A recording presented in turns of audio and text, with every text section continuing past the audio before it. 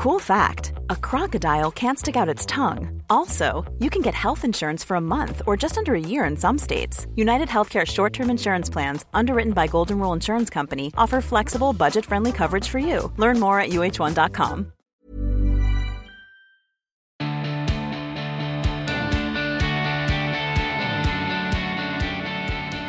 Hello, hi, and welcome to another episode of The Emma Gunn Show and an episode from The Vaults. That's right. With nearly 500 episodes under our belts, I thought we could revisit some of the conversations from the Emma Gunn Show archive that really resonated with you, but that also cover topics that are central to this podcast: a hunger for knowledge, positivity, overcoming obstacles, and striving to be the best version of ourselves. If you're a long-time listener of this podcast, you may remember when this episode was first published. You may even have listened first time around, but I'm aware that new people find the show all the time, and with hundreds of episodes in the back catalogue, it can be quite the task to catch up. So for this series, I'm bumping these conversations to the top of the feed.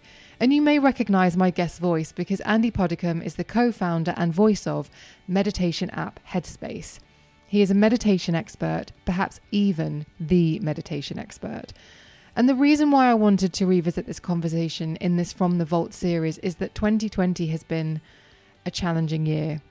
And I'm aware that as we conclude and review a year that has included a pandemic, an election, various stages of lockdown, and many, many other things, that we'll perhaps be inundated with all of this information all at once, and it might be a lot to digest. It might actually be quite triggering to really look back over this year in one of those review shows or in those highlights that you might see in the news. And I'm not suggesting that meditating will inoculate you against this or that meditation is a magic bullet, but I do feel as though Andy's insights about the benefits, methods and practicality of meditation may be helpful, even if it's just in how positively it impacts maybe your outlook as we enter the new year with hope for the future. Additionally, I wanted to reshare this conversation because Andy is one person I've been able to get on tape who has talked about the collective mind, how we are a global community, and this idea of togetherness. There are even group meditations you can do via the Headspace app, which kind of tap into this. And with everyone I've ever interviewed or read about or read their work or watched on YouTube or seen their TED Talk, who I would consider to be, let's say, enlightened, they all come back to this principle of how connected we are and how powerful that connection is, and how if we can just tap into that connection, maybe the world would be a better place. But in 2020, I don't know about you, but it has felt as though when I think about the world, I think about divisiveness. I think about a lot of division. I think about a lot of conflict, disagreement and separation. And given all the challenges, it's not a surprise. But because of that, I just thought I would like to revisit Andy's insights. And it did feel like the perfect way to end this series and enter the new year was with this episode, which was originally published in March 2019. So here he is, back again, so to speak. It's Andy Puddicombe on The Emma Gunn Show. Right, this is very exciting. Andy Puddicombe is on the show. You are the co-founder of Headspace. I am. That beautiful application that even seeing the icon on my phone makes me feel a little more at peace. That's the dream for us. That one day you see the orange dot and you feel relaxed. It's great. It's already working. Good. I'm glad. You are a very fascinating gentleman, and you're somebody that I've been wanting to speak to for a long time. And I've been wanting to do a show about meditation, and there was no one else on planet Earth I would like to have this conversation with. Come on. So I'm feeling the feelings. It's just me. So, you have the app. It has millions and millions of downloads and users. Yeah, about almost 45 million now. It's quite a lot, isn't it? Thank goodness for stress. Well, I know. When did that happen? Yeah. And although I would absolutely love to unpick, like, turning meditation into an app and this huge thing, I think the thing I want to share with listeners in this episode with you, we have an opportunity to really drill down into your expertise. And I did 26 Habits last year where I did meditation and felt the benefits. Yeah. And I know I'm going to kick myself for asking you this question because it's so basic, and I've listened to you on so many other podcasts where you talk about really, really cerebral stuff, but... I don't know about that. Are you sure that was me you were listening Definitely. But Andy, what is meditation? So, look, I think it's useful to look at meditation alongside mindfulness, because the two kind of go side by side. They're often used interchangeably. They're two different things. And I think both are equally valuable in our life, and it's useful to look at them side by side to understand what they are. So I'm actually going to start with mindfulness rather than meditation. Go for it. So mindfulness is the ability to be present, undistracted in any moment in our life. So that could be right now as you're drinking that cup of tea. It could be walking down the street. It could be, I don't know, watching a sunset, listening to a piece of music, playing with our kids, whatever it might be. So all of those are moments to be in which we can be present, but that typically we're not very present. So we need an exercise in which we can train ourselves to be more mindful. That's meditation, where we take ourselves away from everyday life and we create a situation, an environment where we learn how to be more present, less distracted. And then with that newfound familiarity, we then take that back into our lives and we apply it to our lives. Because I think that's really important, because meditation is often seen as this kind of almost like a pill. Like 10 minutes a day, you're sorted. Okay, well, what about the other 23 hours and 50 minutes? What are we going to do with that? So I think the value of meditation is really when we're able to become more comfortable, familiar with that quality of mind, and then apply it to our life, to our relationships. That's where we see the real kind of value, I think. And what are the benefits? Benefits are so broad. Many, yeah. I mean, they really are. I think there's last time I looked, there were about 5,000 bits of research, kind of scientific research done into meditation. I'd say half of those were really kind of weak. I wouldn't even kind of look at them. The early study into meditation and mindfulness was not very robust. Right.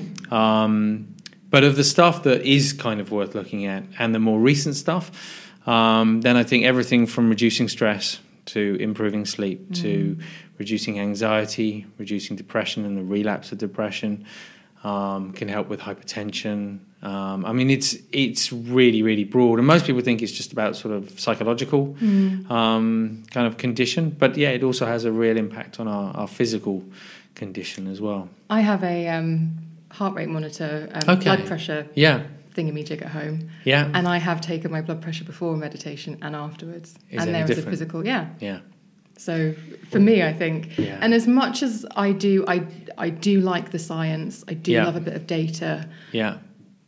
But when I'm actually meditating, or if I have meditated, I'm not thinking about, that's my vortex being relaxed. This is the thing, this is, for me, it's been a real challenge kind of on the journey of Headspace. Well, so we have an in-house science team. They're working on with 20 published papers, there's 65 kind of trials in motion, clinical trials. We're really deep in science. And it excites me from the point of view that it's going to allow us to move into healthcare, and it's going to make it more credible for those people who didn't think it was kind of credible.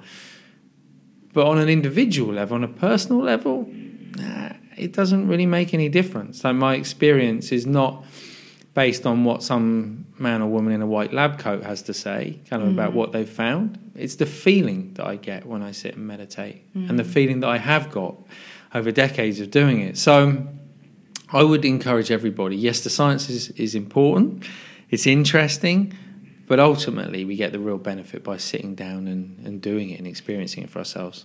I tell you why I reference science, because I do get a bit irritated in the current climate with the pseudoscience. Yeah. So, for example, I haven't seen any clinical data about crystals, for example. So that makes me think I probably won't focus on that. Right. Whereas I'm not saying the placebo effect of carrying a bit of rose quartz might make me feel more open. Who knows? Yeah. But with meditation, absolutely. Not only do you feel it immediately, even if it is just an instant feeling of relaxation, for want of a better word, it's the consistency and the feeling over time. Yeah. And I think you draw a brilliant analogy when you say, or a brilliant parallel when you talk about fitness. Yeah.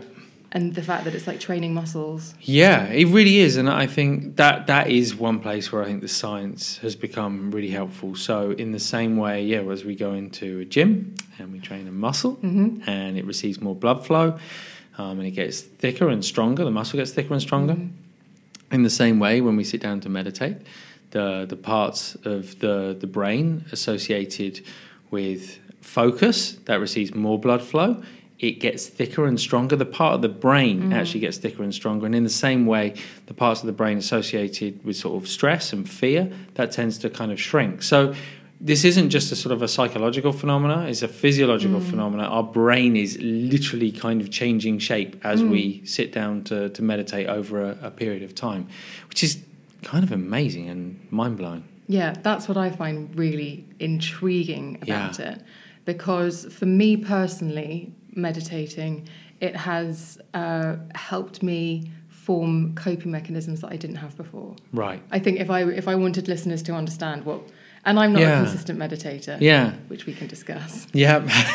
Because that must be... I'm not here to give you a hard time, you know. I wouldn't mind if you did. A pocket full of gold stars here to give out. I do want one of those. But that is another thing. You have this app, and I have been guilty of downloading the app and in that moment thinking, well, I'm more relaxed. Yeah. And then maybe 30 days later, I get an email saying, your payment has been received from Headspace. And I realise I haven't used Headspace, partly because I feel all right. Yeah. But go on. No. Look, I think, there are many different ways of looking at Headspace, or looking at meditation kind of more broadly. I think there's some parallels to be drawn with the way we look at nutrition and the way we look at kind of physical health and fitness. So, look, I don't know about you. I don't kind of think, okay, right, I'm going to eat really well for the next 2 days. Well, for the rest of the year, I'm not going to bother. And I go to the gym and kind of go, okay, well, maybe I'll do kind of a day a week. I know that's not really going to make a lot of kind of difference, you know.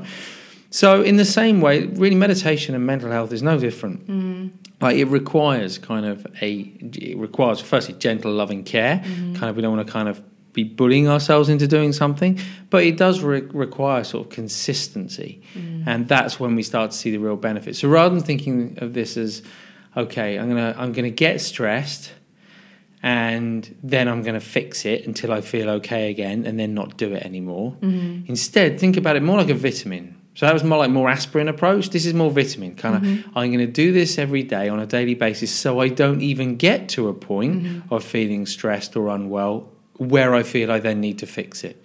For me, that's a far more exciting kind of proposition. And ultimately, it's a more sustainable way of making it part of life. And you've meditated in the most extreme ways, which I will have explained to listeners in the introduction. And I just wonder how it feels to filter it down via the app into... It's a completely different proposition, 5, 10 minute, 15 minute versus what you used to do. It's a little different. It is a little different. But you can get same benefit? Yeah, look, in full disclosure, when I left the monastery and I started teaching meditation kind of back here, I really thought that anything less than an hour wasn't really kind of worth it. And so, it wasn't until I started working with people kind of one-to-one in a clinic sort of situation, and I discovered that, well, one, people couldn't sit for an hour. It was just too long. And two, they didn't want to. People didn't have time for that in their lives. So it was trying to find kind of just the right amount of time that was long enough to have a positive benefit, but not so long that people got bored or fell asleep. So kind of playing with that number, I started kind of getting down to half an hour, then it was 20 minutes, then 15, then 10. Less than 10 seemed to have a little kind of less effect. 10 minutes seemed to be long enough to have that benefit. People were able to find time in their day to introduce it. And there's also something that happens for most individuals within 10 minutes, which is something called the relaxation response. It's like the flip side of the stress response. So relaxation response is when our heart rate starts to decrease, our breathing starts to decrease, we start to produce less cortisol, less adrenaline, and generally we start to experience a greater feeling of relaxation. So that's just in kind of 10 minutes. And then we had this old 10-minute thing, going, and then we went to America, and we turned up in New York. Quicker, faster, harder. Yeah, exactly. And the first question after the event, I said, anyone any questions? Someone put a hand and said, do you have a 5-minute version? And I sort of looked at Rich, and he was like, well, maybe. maybe, and again, if I was a little resistant to it, and we tried it, and the feedback was from people, it makes a difference. And I think it's so easy. It's always sort of relative, and I think it's so easy to say, "Oh, it's only this amount of time." But if you've never had any time, 5 minutes is massive in a day when we're constantly distracted and overwhelmed. Like having just 5 minutes can make a really big difference. So I've given up even trying to guess what is going to be helpful for people. Instead, we record it in lots of different kind of time lengths, and we let people decide for themselves what's the right amount of time for them. You are very nimble in terms of adapting to what people want. And you've got the SOS packs, and you've got the relationships packs, the anxiety packs. So you're definitely, it's not just here's a month's worth of meditation for beginners, intermediate and advanced. That has been a learning. When we started off, Rich said, he said, okay, do you think you could do like a year of meditation? So I went into the studio and I did a meditation, did 365 meditations. About 20 minutes long, each of them, and it took a little while. And then people would try it, and it was great because lots of people were using it, and it was doing well. But people would say, "Do you have anything sort of for when I'm struggling with my relationships?" And be like, "Yeah, actually, that's I think that's in such and such a pack. It's probably like 6 months in," and they're like, I can't wait 6 months. I'm having a problem in my relationship today. I need some help now. So it kind of got us thinking in a different way. Well, maybe it needs to be a bit more modular, a bit more personalized, where people can go in and say, okay, well, this is what I need right now. This is what I need for my kind of long-term ongoing sort of health. And it's great to know there are all these other kind of packs that when I'm going through difficulties in my life, I can sort of pull those into my Headspace journey. So that's been the evolution of it. For some people who are listening may not have ever sat down and tried to meditate. Yeah. So for those people, might you be able to explain what it could feel like? Yeah. And why you should get over that and stick with it? Well, the first thing I'd say is if you've never done anything like meditation before, it can feel very strange. I don't know what your experience was. Just very busy brain. Yeah, right. So so some people feel really kind of uncomfortable. Like, what do I do? This is really strange, not doing anything, because we're so used to kind of just doing stuff all the time. Other people sit down and go, oh my God, my brain, my mind is so full of thoughts. I'm never going to be able to do this. That's just more thinking, by the way. And I think just generally, it can feel like a very alien sort of concept. So for me, that was a little bit like, the first time you go and do a new sport or you go and do a new type of exercise, it feels a bit strange at first. You need to do it a few times to kind of get comfortable and familiar. Once you do that, I think there is a sense of familiarity that comes with that the body starts to kind of get used to that position. And I'm talking about just sitting on a chair here. The breathing starts to slow down. The mind begins to kind of relax. We're not trying anymore to try and stop all the thoughts in our head. Instead, we're getting comfortable. We're just allowing thoughts to come and go. And that's probably the biggest misconception, actually, with meditation, is people trying to think they've got to control the mind, got to stop thoughts. If we could stop thoughts, we'd have done it so long ago. We wouldn't need meditation. I wouldn't even be here chatting, right? So we can't control the thoughts in our mind. What we can do is learn how to step back from the thoughts so we're not caught up in them, so that it feels like we have space where we're just witnessing thoughts. We can then choose whether to engage with thoughts or whether to sort of just let them pass by. Minority Report. A little bit like that. A little bit like, oh, that one's interesting. Actually, no, I'll let it go. Red balling that one. Exactly. Okay. Exactly. And the other thing I wanted to ask you, because there's lots of conversations about meditation right now. Yeah. And it's become quite fashionable. It has. And I listened to a conversation with Bradley Cooper. Yeah. And it made me want to do transcendental meditation immediately, because he said that after a few weeks of doing it, he saw the opening scene of A Star Is Born in his head. Right. And that was the germ of the movie. Okay. And I thought, well, that's seems like a good enough reason. Yeah, I'm looking to do a movie. Yeah, great. But I'm always looking to do a movie. But I'm curious about what the difference is between the different types of meditation, please. Yeah, so I grew up doing TM, doing transcendental meditation. So I learned to meditate when I was about 10, 11 years old, with my mum, who was having classes at the time. And look, I think there are many different types of, you're right, there's many different types of meditation, and different people are drawn to different things. At that time, I found it very useful. As I went away and became a Buddhist monk, I found there was a whole sort of structure and system of learning, which felt for me a little more comprehensive. Comprehensive doesn't mean better; it just means kind of it was a different approach. So what I've found with most people, especially if they're not used to meditation, is there are certain things that have put them off in the past. Things like needing to sit cross-legged on the floor. Okay, don't have to do it. Burning incense, don't have to do it. Chanting, don't have to do it. Mantra. So some people are okay with mantra. For a lot of people, that's still a kind of an uncomfortable thing, kind of having to repeat a word or a phrase, which is often sort of Sanskrit in origin. That's not a natural thing for a lot of people. Some people love it. And so what we've done is try to create, whilst maintaining the authenticity and essence of the practice, we've tried to kind of take away as many of the obstacles as possible so that we can kind of really meet people where they are. And then where that goes after that is obviously up to each and every individual. I tried to turn my meditation once I felt comfortable with, like I'd done the first 3 packs of 10. Yeah. I then thought, I'm going to go back into pack 2 and I'm going to do that on a train. Yeah. Because if I can meditate on a train, then I'm really going somewhere. That's legit meditation right there, yeah.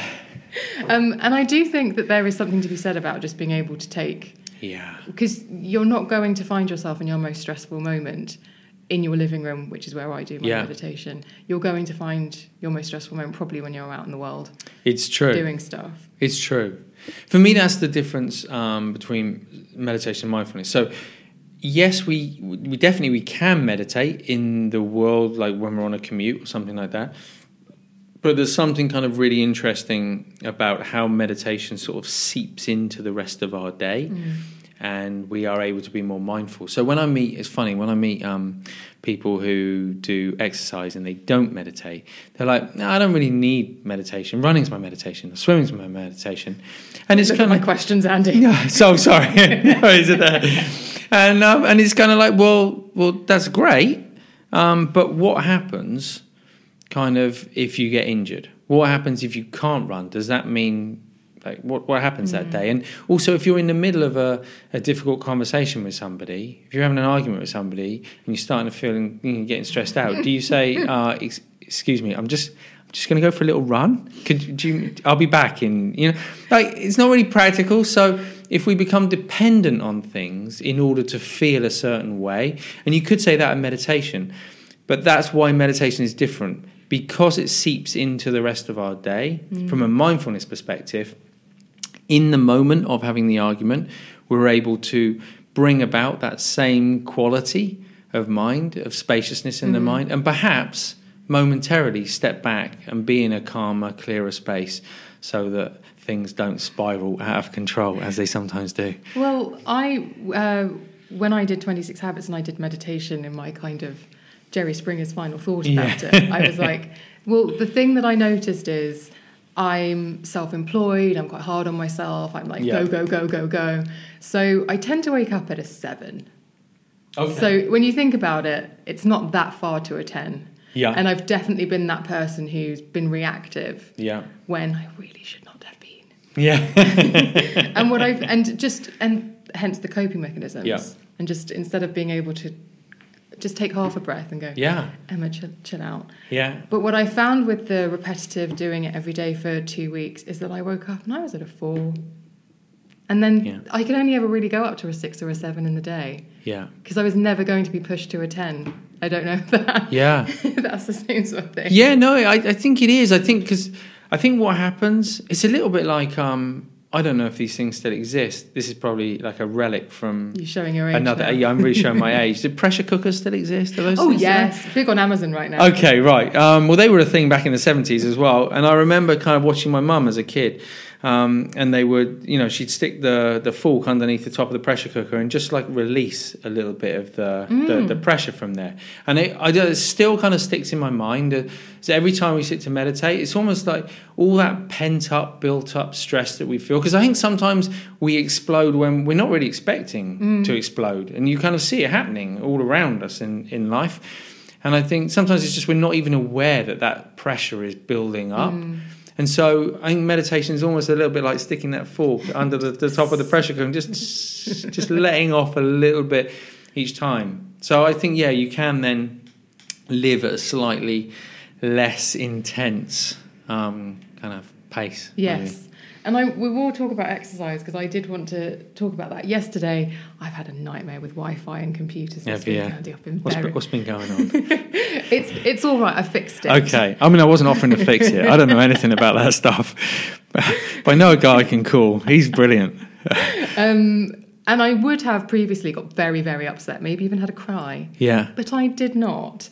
But yesterday evening, I was like prepping for this, doing all my notes, and the Wi-Fi was still patchy. Yeah. And I was walking around like a cat during mad hour. Yeah. And I thought, right, I either need to meditate or go for a run. Yeah. And why are they? But they're two very different things. One spikes cortisol. One's,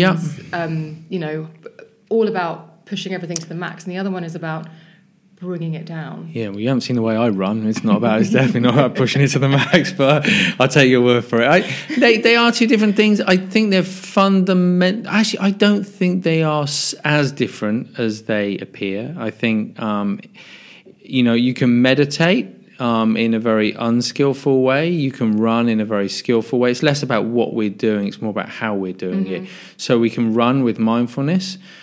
Equally, we can meditate with no mindfulness. So I think, yes, they have a different feeling on the body. And I'm not someone who always says, oh, you should meditate if you're feeling stressed. I actually think there's a real place for physical exercise. And sometimes if people are feeling really kind of wound up, I'd say you'd be better off, go for a run first. Rather than either or, go for a run, 20 minutes, 30 minutes, whatever your thing is.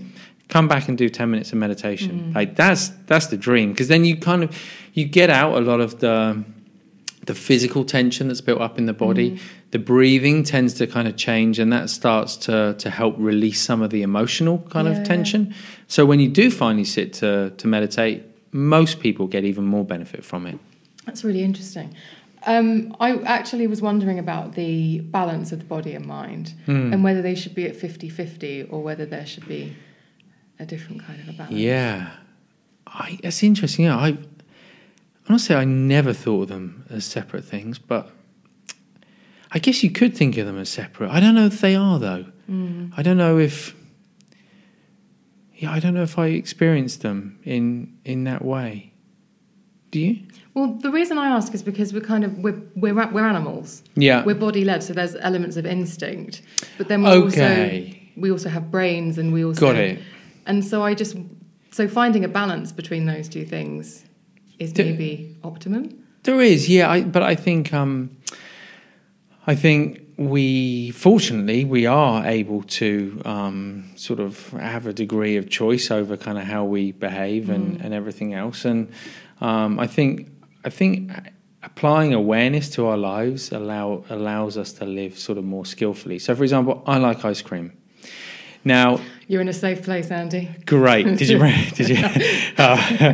So now I know that if I sit down and eat a small amount of ice cream, I'm going to feel good. It actually makes me feel good. I like it. But if I keep eating ice cream and I just listen to my body, which is kind of saying, more sugar, come on, keep going, power through, I know I'm going to feel really uncomfortable. So having the awareness to see that the body is kind of wanting one thing, but actually I know that's not necessarily kind of helpful, I think is really important. Yeah. So I think, yes, we should listen to those. We should listen to our body. But the starting place is the mind. And it kind of interests me sort of where people prioritize meditation and mental health generally. Because if you think about it, it's the start of everything. So if let's say I'm going to go on start trying to eat in a more kind of healthy way, for example. Okay, the pizza doesn't jump up off the plate and put itself in my mouth. At some stage, a thought has popped into my mind, I would like some pizza. I'm going to order some pizza. I'm going to wait for it. And so the mind kind of really dictates kind of how we're going to apply ourselves to anything in life, whether it's food or exercise or music or art or whatever kind of thing we might be passionate about. The starting place is always the mind. So I kind of feel, rather than trying to deal with all these different elements of life, if we can first focus on getting the mind in a good spot, then ultimately it transforms all these different things, and we can apply ourselves in a better way, a healthier way to all of these different things. A strong mind. A strong mind, but a soft mind. You know, it's not strong. It's not strong and rigid. It's strong and soft. Right, I've got you. Should we be teaching this to our kids? I mean, I think we should. I'm a little bit biased. So let me tell you, I have a couple of little kids. Do you have kids? No. Okay. You look too young to have kids. I have one he's almost 2, a little boy called Leo, and a 4.5-year-old called Harley. Hi, Leo and Harley. And Leo's obviously, he's a bit too young to be kind of doing this stuff. He's just come out super chilled out anyway. The first one didn't come out that way. I mean, he's like just whirlwind kind of running around the whole time. I shall test you in your meditation. Exactly. I think everyone thought just because I'd been away kind of studying meditation as a monk that somehow my wife was going to give birth to a little Buddha or something like that. I mean, and so it was quite a shock for all of us, I think, when he didn't come out that way. And not that long ago, I said, sometimes I'll talk him through some little exercises, and it helps. And I thought, maybe I should, we have Headspace for Kids on the app. Maybe I should try it. So I put the app on. He was lying in bed. I said, we're going to do a little exercise, and I pressed start. And he said, but Puppy, like he calls me, and he said, but that's your voice. And I said, yeah. And he said, can I listen to Peppa Pig instead? So for my own son, obviously kind of using the app is not going to be an option. We're definitely going to have to do it in person. But it amazes me how many messages we get in from people who are doing it genuinely with their kids as young as 3 and 4 years old, who are learning to meditate, and they're developing these skills at a really early age, so that one, they have it in their life, but also it becomes normal. Like all the things that we grew up with, things like brushing the teeth and having a wash, and they just are part of our life. We don't think of them as strange, and we do them on a daily basis. My hope is that the next generation will grow up and meditation and mindfulness will be kind of an essential part of life. And part of the curriculum. Yeah, and it's already in a lot of schools. In the US, we work with 75 school districts, and we've made it freely available to 400,000 teachers, and we made it freely available to students throughout the US. So we're trying to kind of create a service where students and educators can learn this stuff, because I think it is. You just look around the world right now. I mean, I happen to be back here during the Brexit kind of great timing thing going on, and on the US we have our own stuff going on over there as well. And I think you just look around the world, I think more than ever we need kind of the ability to respond from a place of calm and clarity, and have a healthy respect for people around us, And that's one thing I've tried to articulate with a few friends recently, and I don't know if I'm going to fluff it up here, of talking about me and my own mental health journey and meditating and feeling the benefits. But I then go out into the world and I'm aware of stressors and anger, and obviously I live and work in London, so if you can go out and you can see a fight or argy-bargy on the tube. Yeah, plenty. Very quickly. Yeah. And so I have to say, not my thing, not sort of tap into that frequency. Yeah. But that frequency is kind of like the biggest wavelength right now, isn't it? It is, in many ways. It is. So the analogy that my whole life is just one like long analogy. That's kind of just speaking analogies now. But the analogy that kind of springs to mind is, let's say there's a massive storm going on, and I would say practicing mindfulness is a difference between being out in the storm and getting struck by lightning, getting soaking wet and being kind of in there, and sitting on the other side of the glass, nice and warm in a cozy house, kind of observing the storm kind of happening. Right. So if you think about how...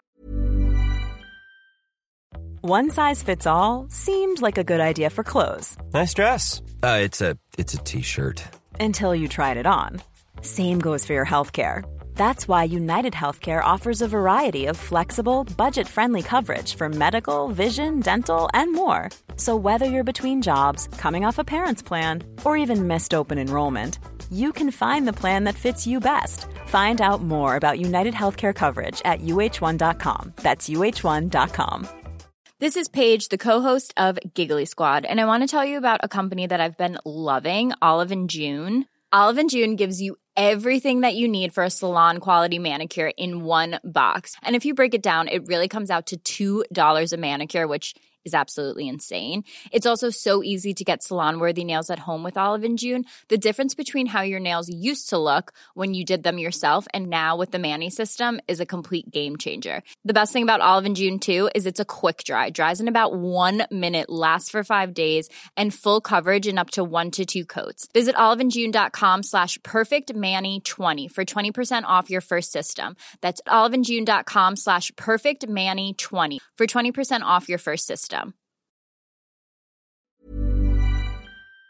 How that translates to that wavelength. So we can either be out in that kind of wavelength, soaking it all up and becoming part of it, or we can be walking around in the same world, but kind of observing it with a little bit of kind of space from a place of comfort, where we're not becoming part of that. Instead, we're simply witnessing it. And hopefully, in witnessing it, other people start to get influenced by how we are as well. And so if we can be peaceful and loving and kind, good people in the world, then hopefully a little bit of that rubs off somewhere. For the best. Well, one of the other 26 habits was random acts of kindness. Okay, nice. And so there were several pillars to it, but one of them was looking for the good in the world. Yeah. So when I walk out to the tube station and the guy's like, all right, love, show me a juicy boob.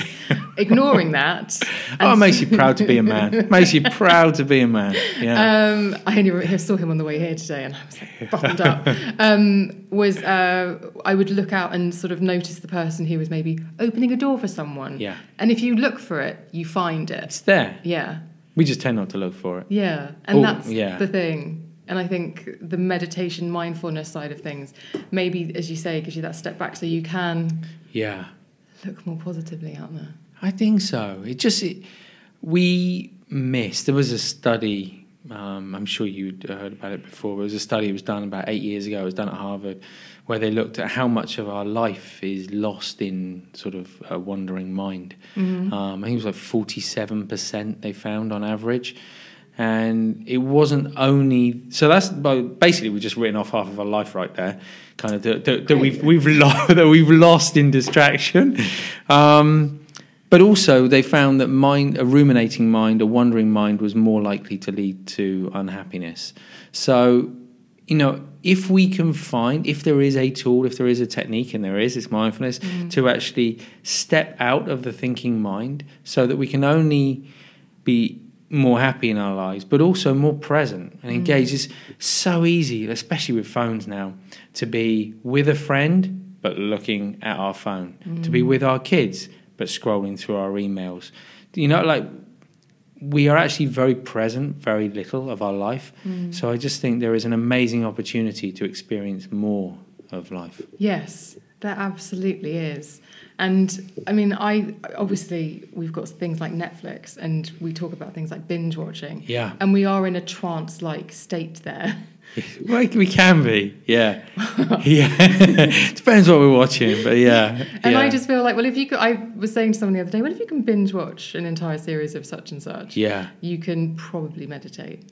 I don't know, is that a fair... Yeah, I mean, parallel? from a time point of view, there's no question that if you can give up 10 hours to watch TV, then 10 minutes to meditate feels kind of like okay. I'm different people have different opinions. I don't think that entertainment is kind of like a bad thing. I don't think social media is a bad thing. I don't think phones are a bad thing. they're all just things. And ultimately it's our behavior with them, our relationship with them that defines whether they're good or they're bad. I feel phones can be used in a positive way. I live in America. A lot of my family live here. FaceTime, what an amazing thing. I get to see my niece and they get to see my kids, and I wouldn't have that. I love the fact that I can do that on my phone. Social media, I wouldn't be able to have conversations with people who use Headspace and kind of, and learn about what the benefits they're getting or the challenges they're having. So there's so many different kind of aspects. I think it's easy to kind of say this stuff is bad, kind of when ultimately it's actually up to each of us to find out, well, what works for us as individuals and that helps us lead a happier life rather than a more stressful life. Just requires a bit of experimentation, I think. I also wanted to ask you about worry and caring. Yeah. Because I was definitely brought up to believe that if I was worried, it meant I cared. Yeah, that's an interesting one, isn't it? And so every situation I was in, I cared about. So I wanted to show how much I cared. Yeah. So I would bring worry and stress. Oh, that's a really good one. To the situation. Yeah. And now I feel that I can care without having to flip that dial up to 10. Absolutely. Which is great. Yeah. Just for me personally. And I'm sure I have no unique thoughts, and I know lots of my listeners feel the same way as I do about certain things. So I'm hoping that someone else is listening to that and gets what where I'm trying to go with this. But we do seem to wear these worry, stress, being busy as badges of honour. It's true. It reminds me of there's a Tibetan, I can't remember the exact translation, but it's to do with compassion, and there's like wise compassion and sort of clumsy compassion. And it would roughly be the sort of translation. And clumsy compassion is this idea that somehow we kind of have to fix the world, and and we tend to think a lot about it, sometimes even driving ourselves into the ground, kind of in trying to do that. Not realizing that we're benefiting nobody, kind of. It's terrible English. We're not benefiting anybody. So my mum should be. So I think there is a very real case for realizing kind of, in order to be kind and caring for others, we need to be kind and caring towards ourselves. And being lost in lots of thinking, lots of worry, lots of anxiety is not the way to being kind and caring for ourselves. So the more, I really believe kind of the more calm, clear, content we can be in ourselves, the more benefit we can be to those around us. And ultimately we'll be able to kind of care for people in a more tangible way. The pack I'm doing at the moment is about relationships, and it is that thing about being, well, I perceive it as being self-contained so that it benefits me, but also the people around me. Absolutely. Ultimately, I think they're indistinguishable.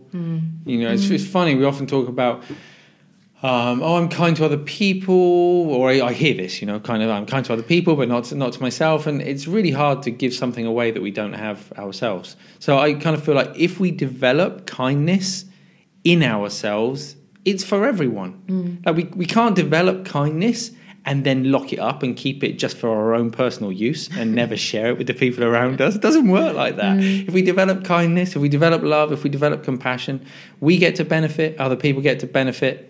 Win-win. I do have a question for you. Sure. Another one. Yeah. What have we been doing? I didn't know what to say. Do you think you found meditation, or did meditation find you? Or do you believe in that hokey pokey? I don't know if it's hokey pokey. I mean, life just has its way, right?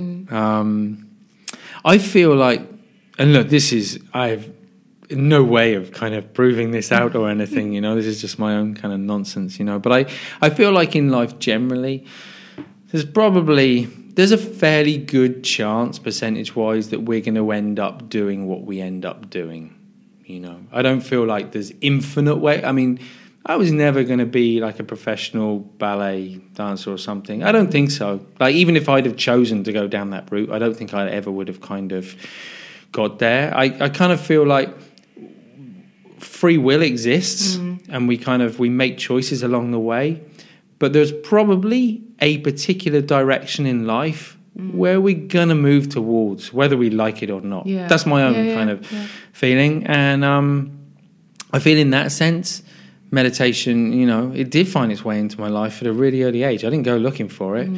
my parents were getting divorced. My mum was stressed out, and she wanted a way to cope.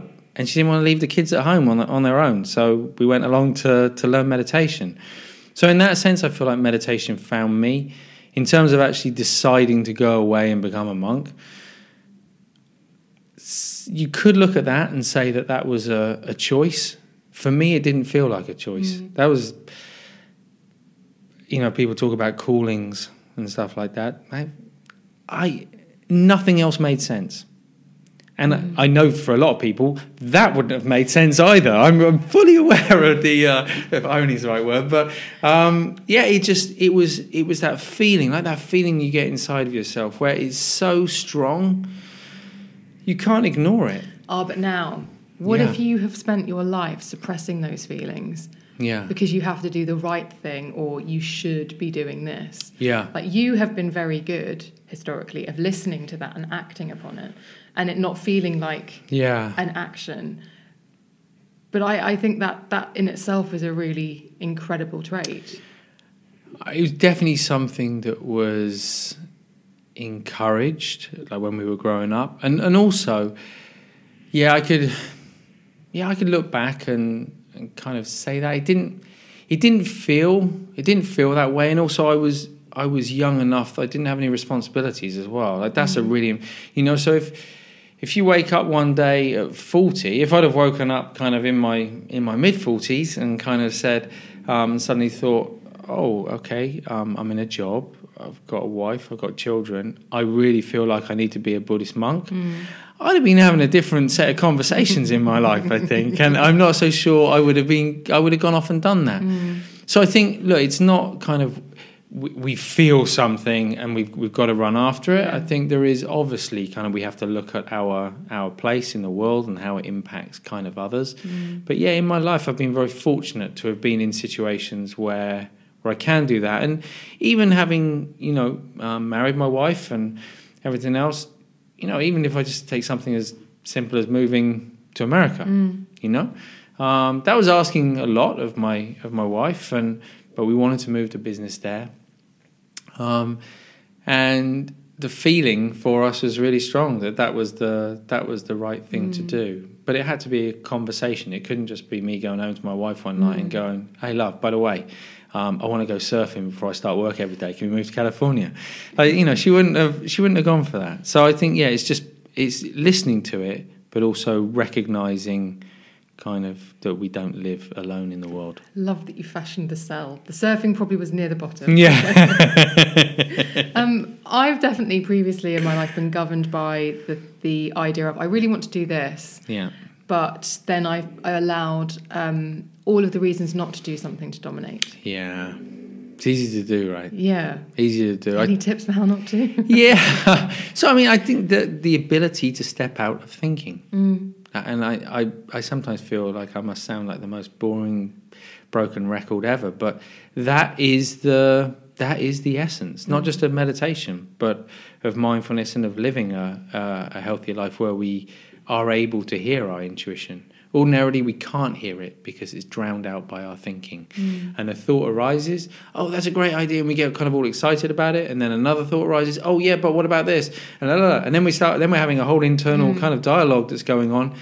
Our intuition, and there's no way we're hearing our intuition amongst, and we might even kind of think, oh, but hold on, is that my intuition? Is the positive voice the intuition, or is my negative voice the intuition?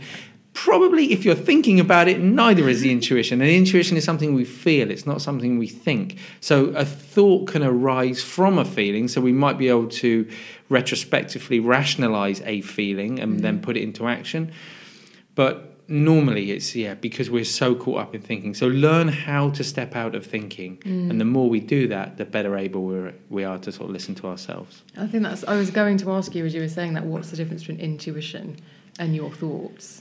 So I think that's for me, that's my understanding of it. It's thinking, although we experience some thoughts that just come and go, most of our thinking is powered. Kind of we're involved in some way in it, either chasing after it or resisting it. Whereas intuition is just sort of, it's a feeling that is here. It doesn't require any effort.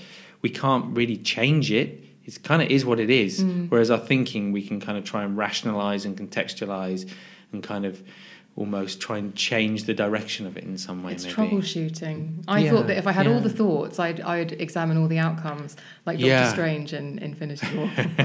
Don't know if you've seen it, but anyway, him. No. 6,405 potential outcomes, and only in one of them they win. Okay. But anyway, it was if I think about all of the potential things, then I'll be prepared for which one actually happens. Yeah. Which, when you think about the possible number of outcomes in life, I mean, that's a pretty exhausting strategy right there. I was very tired for a long time, a very long time in my life. Whereas intuition is just, well, I don't know, I'm describing it now, how I feel is I just trust myself to make the right decision. And if it doesn't go the way I want it to, I trust myself to be nimble. I think that's it. And it's really tempting, isn't it, to think, okay, so I'm going to follow my intuition and it's going to turn out in the way that I think it should. And for me, that has nothing to do with intuition. Intuition has taken, I think, has taken me in directions that I could never have anticipated, that didn't turn out in ways that I expected, that I could have potentially looked at and thought, oh, I shouldn't have made that decision, and yet I still feel it was the right decision. Even if the outcome was painful in some way, because it's on that journey that I've learned something, or, you know, everything has led to this point in time, right? Yeah. For all of us.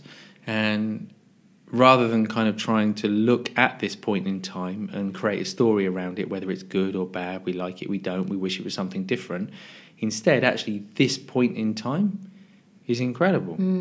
Like, if we don't think about it, if we start thinking about it, we'll find all kinds of faults with the way our life might be unfolding. But if we can just be present for this moment in time, then I think there's something amazing to be found. I don't know why, I just suddenly want to ask you about acceptance speeches.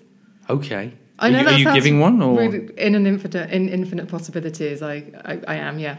I find comfort in infinite possibilities. Yeah. If something doesn't go my way, or I'm like, well, in an infinite possibility, I'm in A Star Is Born with Bradley Cooper. I just find it comforting. Yeah. Why not? Side note. So no, the question I wanted to ask you about acceptance speeches, based on what you just said, is obviously there are different styles of acceptance speeches, and sometimes we've seen people go up on a huge platform in front of billions of people and lose it completely. Yeah. And then you see people give very smooth and rehearsed and lovely.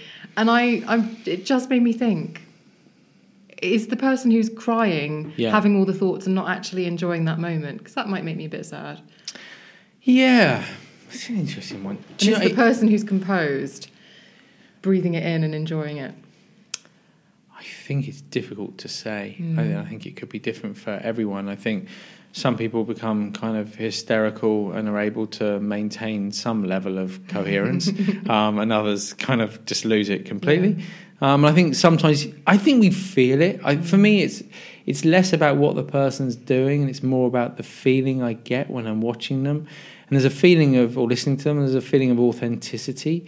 I think you can feel when something is over-rehearsed. You just don't connect emotionally with it. Equally, when someone completely wigs out and like goes right off, then it's kind of like, whoa, okay, this is getting a bit strange now. Kind of, I'm not sure I can necessarily kind of maintain that emotional connection. Yes. Because rationally, I'm starting to think you might need some help. So I think, I think it's just to do with authenticity and getting up there and just being yourself and being honest. And everyone has a different way of presenting that. I know I mentioned it before we started recording, but I don't think we've done the deep dive into, does meditation mean you're spiritual?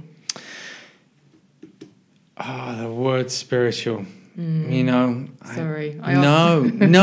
It's a good question. So, I think the whole idea of spirituality, and I should give some context to this. Okay. It can be a bit of a trip in the same way that religion can be. And that doesn't mean it's a bad thing. It doesn't mean religion is a bad thing or spirituality. I think the way we look at it. So if you think about meditation, it's about letting go. It's about letting go of thinking. It's about letting go of labels, letting go of identity. Why would we go through all of that trouble of letting go of all these things, which is often quite difficult to do, and then put a big stamp on ourselves, on our forehead, saying, I'm spiritual? Like, that's just another label. Kind of, so I feel like we don't, it's a really strange thing. We don't have to take on the label of being spiritual. For me, being present moment to moment with a kind, open, curious mind, compassionate heart, you can call it spirituality if you like. I don't use that terminology myself, but I know a lot of people think about it in that way. But I think it's really dangerous to go through life saying that person's spirit, because if we're labeling ourselves in that way, then inevitably we are labeling others in that way. That person's spiritual, that person's not. Actually, my experience has been some people who talk in a very spiritual way don't necessarily behave in a terribly spiritual way. And some people who have no interest in any of that, philosophy or psychology or religion or anything at all, they're just really kind, good people in the world. So I don't like the idea of kind of saying spiritual, non-spiritual. And I think more than that, kind of meditation, it can be a way of... So if we sort of veer slightly away from sort of spirituality, maybe into faith, kind of, so for those people of faith, the temptation sometimes can be, well, I don't need meditation because I have my faith. And my experience has been, working with people of all different faiths all over the world, is that actually meditation is a way of deepening our faith in the same way that prayer is a way of deepening our faith. And, to someone who kind of says, well, I pray to God, for example, I would say, okay, well, with meditation, when we quieten the mind, we are better able to hear. We're better able to listen. So in that sense, I kind of think it's something that allows us to deepen our faith if we are of a particular faith.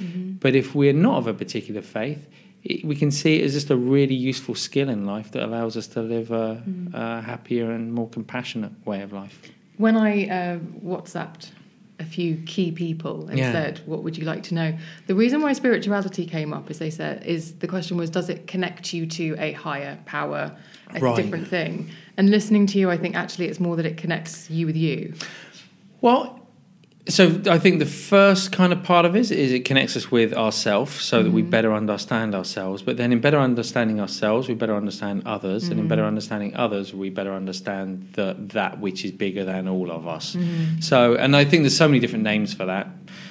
There's awareness, and there are lots of other kind of words as well. And look, it doesn't really matter too much what word we use. The thing I love and have loved about traveling around the world and teaching meditation is that I get to sit in rooms with people from all different cultures and traditions and races and ages and genders and religions. And in the moment that we are all sat still in silence, focusing on the breath, there is just the shared sense of being human and this shared sense of something bigger than humanity as well.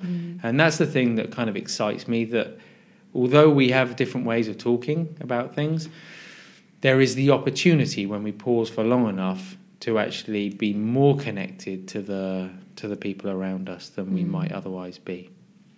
Yes. Which is a great pursuit. It's a big deal. Yeah. I think we are really disconnected from one another, and I think we're also really disconnected very often from, that notion of something bigger than ourselves. Again, whether we call it awareness or something else. What about happiness? I feel like we talk, definitely in my days, we definitely talk about happiness in a way that we didn't before. Yeah. In that actually it's okay to pursue it. One should make decisions that get you closer to it. Yeah. And obviously self-care is one of the things. But I'm curious, because you obviously have these conversations all day, every day, the focusing on oneself and one's happiness, does that ever tip over into triggering narcissistic traits? Yeah, I think there's real. I'm actually. Thank goodness. I'm not actually I'm not sure I'm fully on board with the idea even that kind of chasing after happiness is an okay thing. I think it can be really detrimental.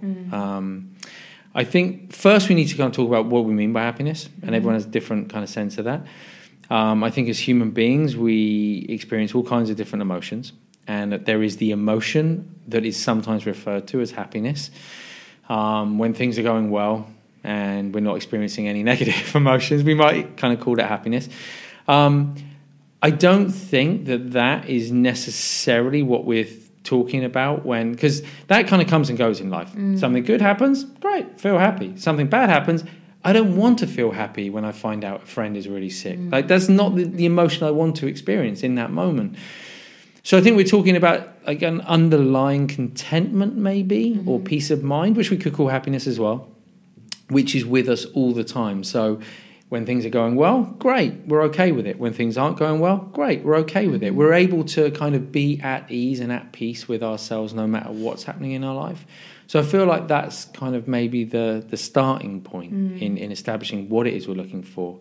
And then my own experience has been that if we search too hard for happiness, we're never going to find it, because it's in the searching. The image that always comes to mind for me is when I was young. I used to work in a kitchen. It was way long time ago, so I was probably about 12 or 13 years old. Kind of probably shouldn't have been working in kitchens at that age. But I remember a chef that used to he'd bang around the place and make so much noise, and in doing that, he'd be saying, "Oh, it's always so noisy in here."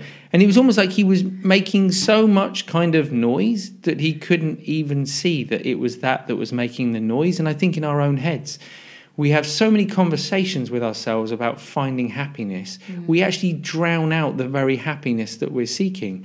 I would suggest that happiness is already here. It's never been anywhere else. It's not going to be in going to another place, in finding another person, in acquiring some kind of material object.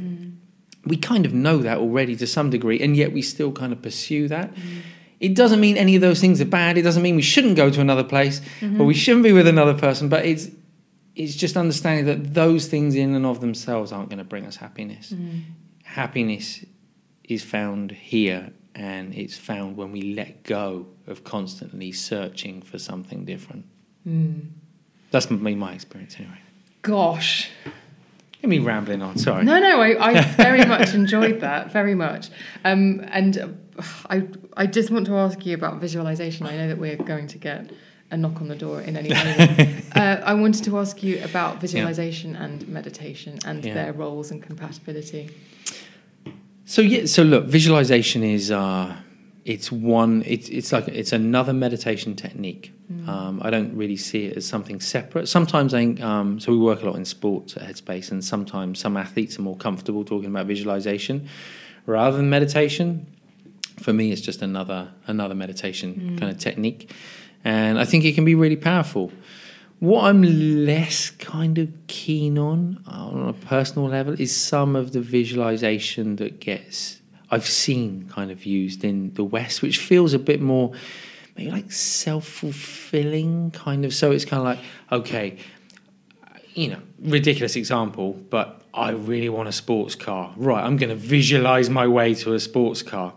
Yeah, I mean, you're fine, if that's kind of what you want to do, but I'm not sure that's necessarily kind of the best way of visualizing. I feel like visualization can be used as a way of transforming the mind. It's another way to create more awareness in the mind, and it's another way to connect more with those around us, whether it's self-healing, whether it's kind of helping others. I feel like there is real value in learning visualization. It's a really powerful technique, but if it can be of a more altruistic kind of nature, I think it's better. What's the difference between visualization and daydreaming? We're conscious of one and not of the other. Okay. So if we're daydreaming, we don't even know we're daydreaming until we know we're daydreaming, at which point we're no longer daydreaming. Okay. If we're visualizing, there is a conscious intent. Okay, I'm going to picture this particular thing. Maybe it's a static image, maybe it's a moving image, but there's a conscious intent to stay with that image or with that thought for a particular period of time. So I think it's the intention which sort of perhaps defines the difference. Because I remember the first time, well, not the only time, I read The Secret. I just thought, I don't get it. Well, I want to say I want designer shoes. I have to earn the money. Like I should. Like what? Yeah, I mean, I heard about it. It happened while I was away, I think. I did hear about it. I never read it. But look, there's so many different approaches in life, and, you know, I'm definitely not sitting here saying one's right and one's wrong. But, yeah, from my own experience, like, our own happiness, our own contentment is ultimately sort of found when we allow it to go beyond ourselves, when we're just as interested in others as we are in ourselves, when we have just as much love for others as we do for ourselves. Like, that usually is when we kind of discover some happiness. And maybe in a pair of shoes once in a while. Who knows? Who knows, indeed. You won't know until you try them on. Someone's hovering at the door, so I'm going to draw it to a close. And this is potentially massively indulgent, but screw it. I discovered Headspace. My Headspace journey started when I was depressed. Right. And I found the app. Yeah. It was a life raft. And so, as I've said already during the show, I am not unique. I have many emails from listeners who I know have gone through the things or are going through the things that I have gone through. So I'm really glad to have put myself in a position where I can sit in front of you, look you in the eyes and say thank you. Oh, thank you so much. Thank you. Like, for what it's worth, you know, it's like the best job in the world, you know, to be able to meet people who've done it. Yeah. You know, it's a big team effort at this end. There's a lot of people kind of involved, and it's just genuinely so nice to meet people who've applied it. And you did it, by the way. You were the person we provided kind of the service, but you were the one who made the decision to sit down and prioritize the health of your mind. And ultimately, that's what makes a difference. That's what makes it kind of work. So thank you for using it. Oh, anytime. It's been such a delight. Likewise. Thanks for having me in. I've had such fun. I could have talked to you for another 14 hours easily. But, you know. I'd love to. I've got to go and catch a plane. Whittling down the questions, whittling down the topics was one of the hardest tasks I've ever had to do for an interview. So is that right? True. Obviously, listeners, all of the links to Andy, Headspace, and everything that has been discussed can be found in the show notes, which are wherever you are streaming, downloading, and listening to this podcast. But for now, thank you for being on the Emma Gunn Show. Oh, thanks, Emma. Thank you so much for listening. I do hope you enjoyed that conversation or found it useful. That would be my aim, my goal, for you to find that conversation useful and or helpful. If you want to get in touch with me, all you have to do is email me at thebeautypodcast@gmail.com, or you can DM me on Instagram where I'm at Emma Guns. I'm also at Emma Guns on Twitter. If you want to chat to me and thousands of other listeners of this podcast, then go to the show notes, which can be found wherever it is that you are streaming and downloading this episode, and click the link to join the Facebook forum. You have to answer 2 or 3 questions, agree to the forum rules, but then you are welcomed in with open arms, and I, for one, cannot wait to see you there. Thank you so much for listening. I'll see you on the next one.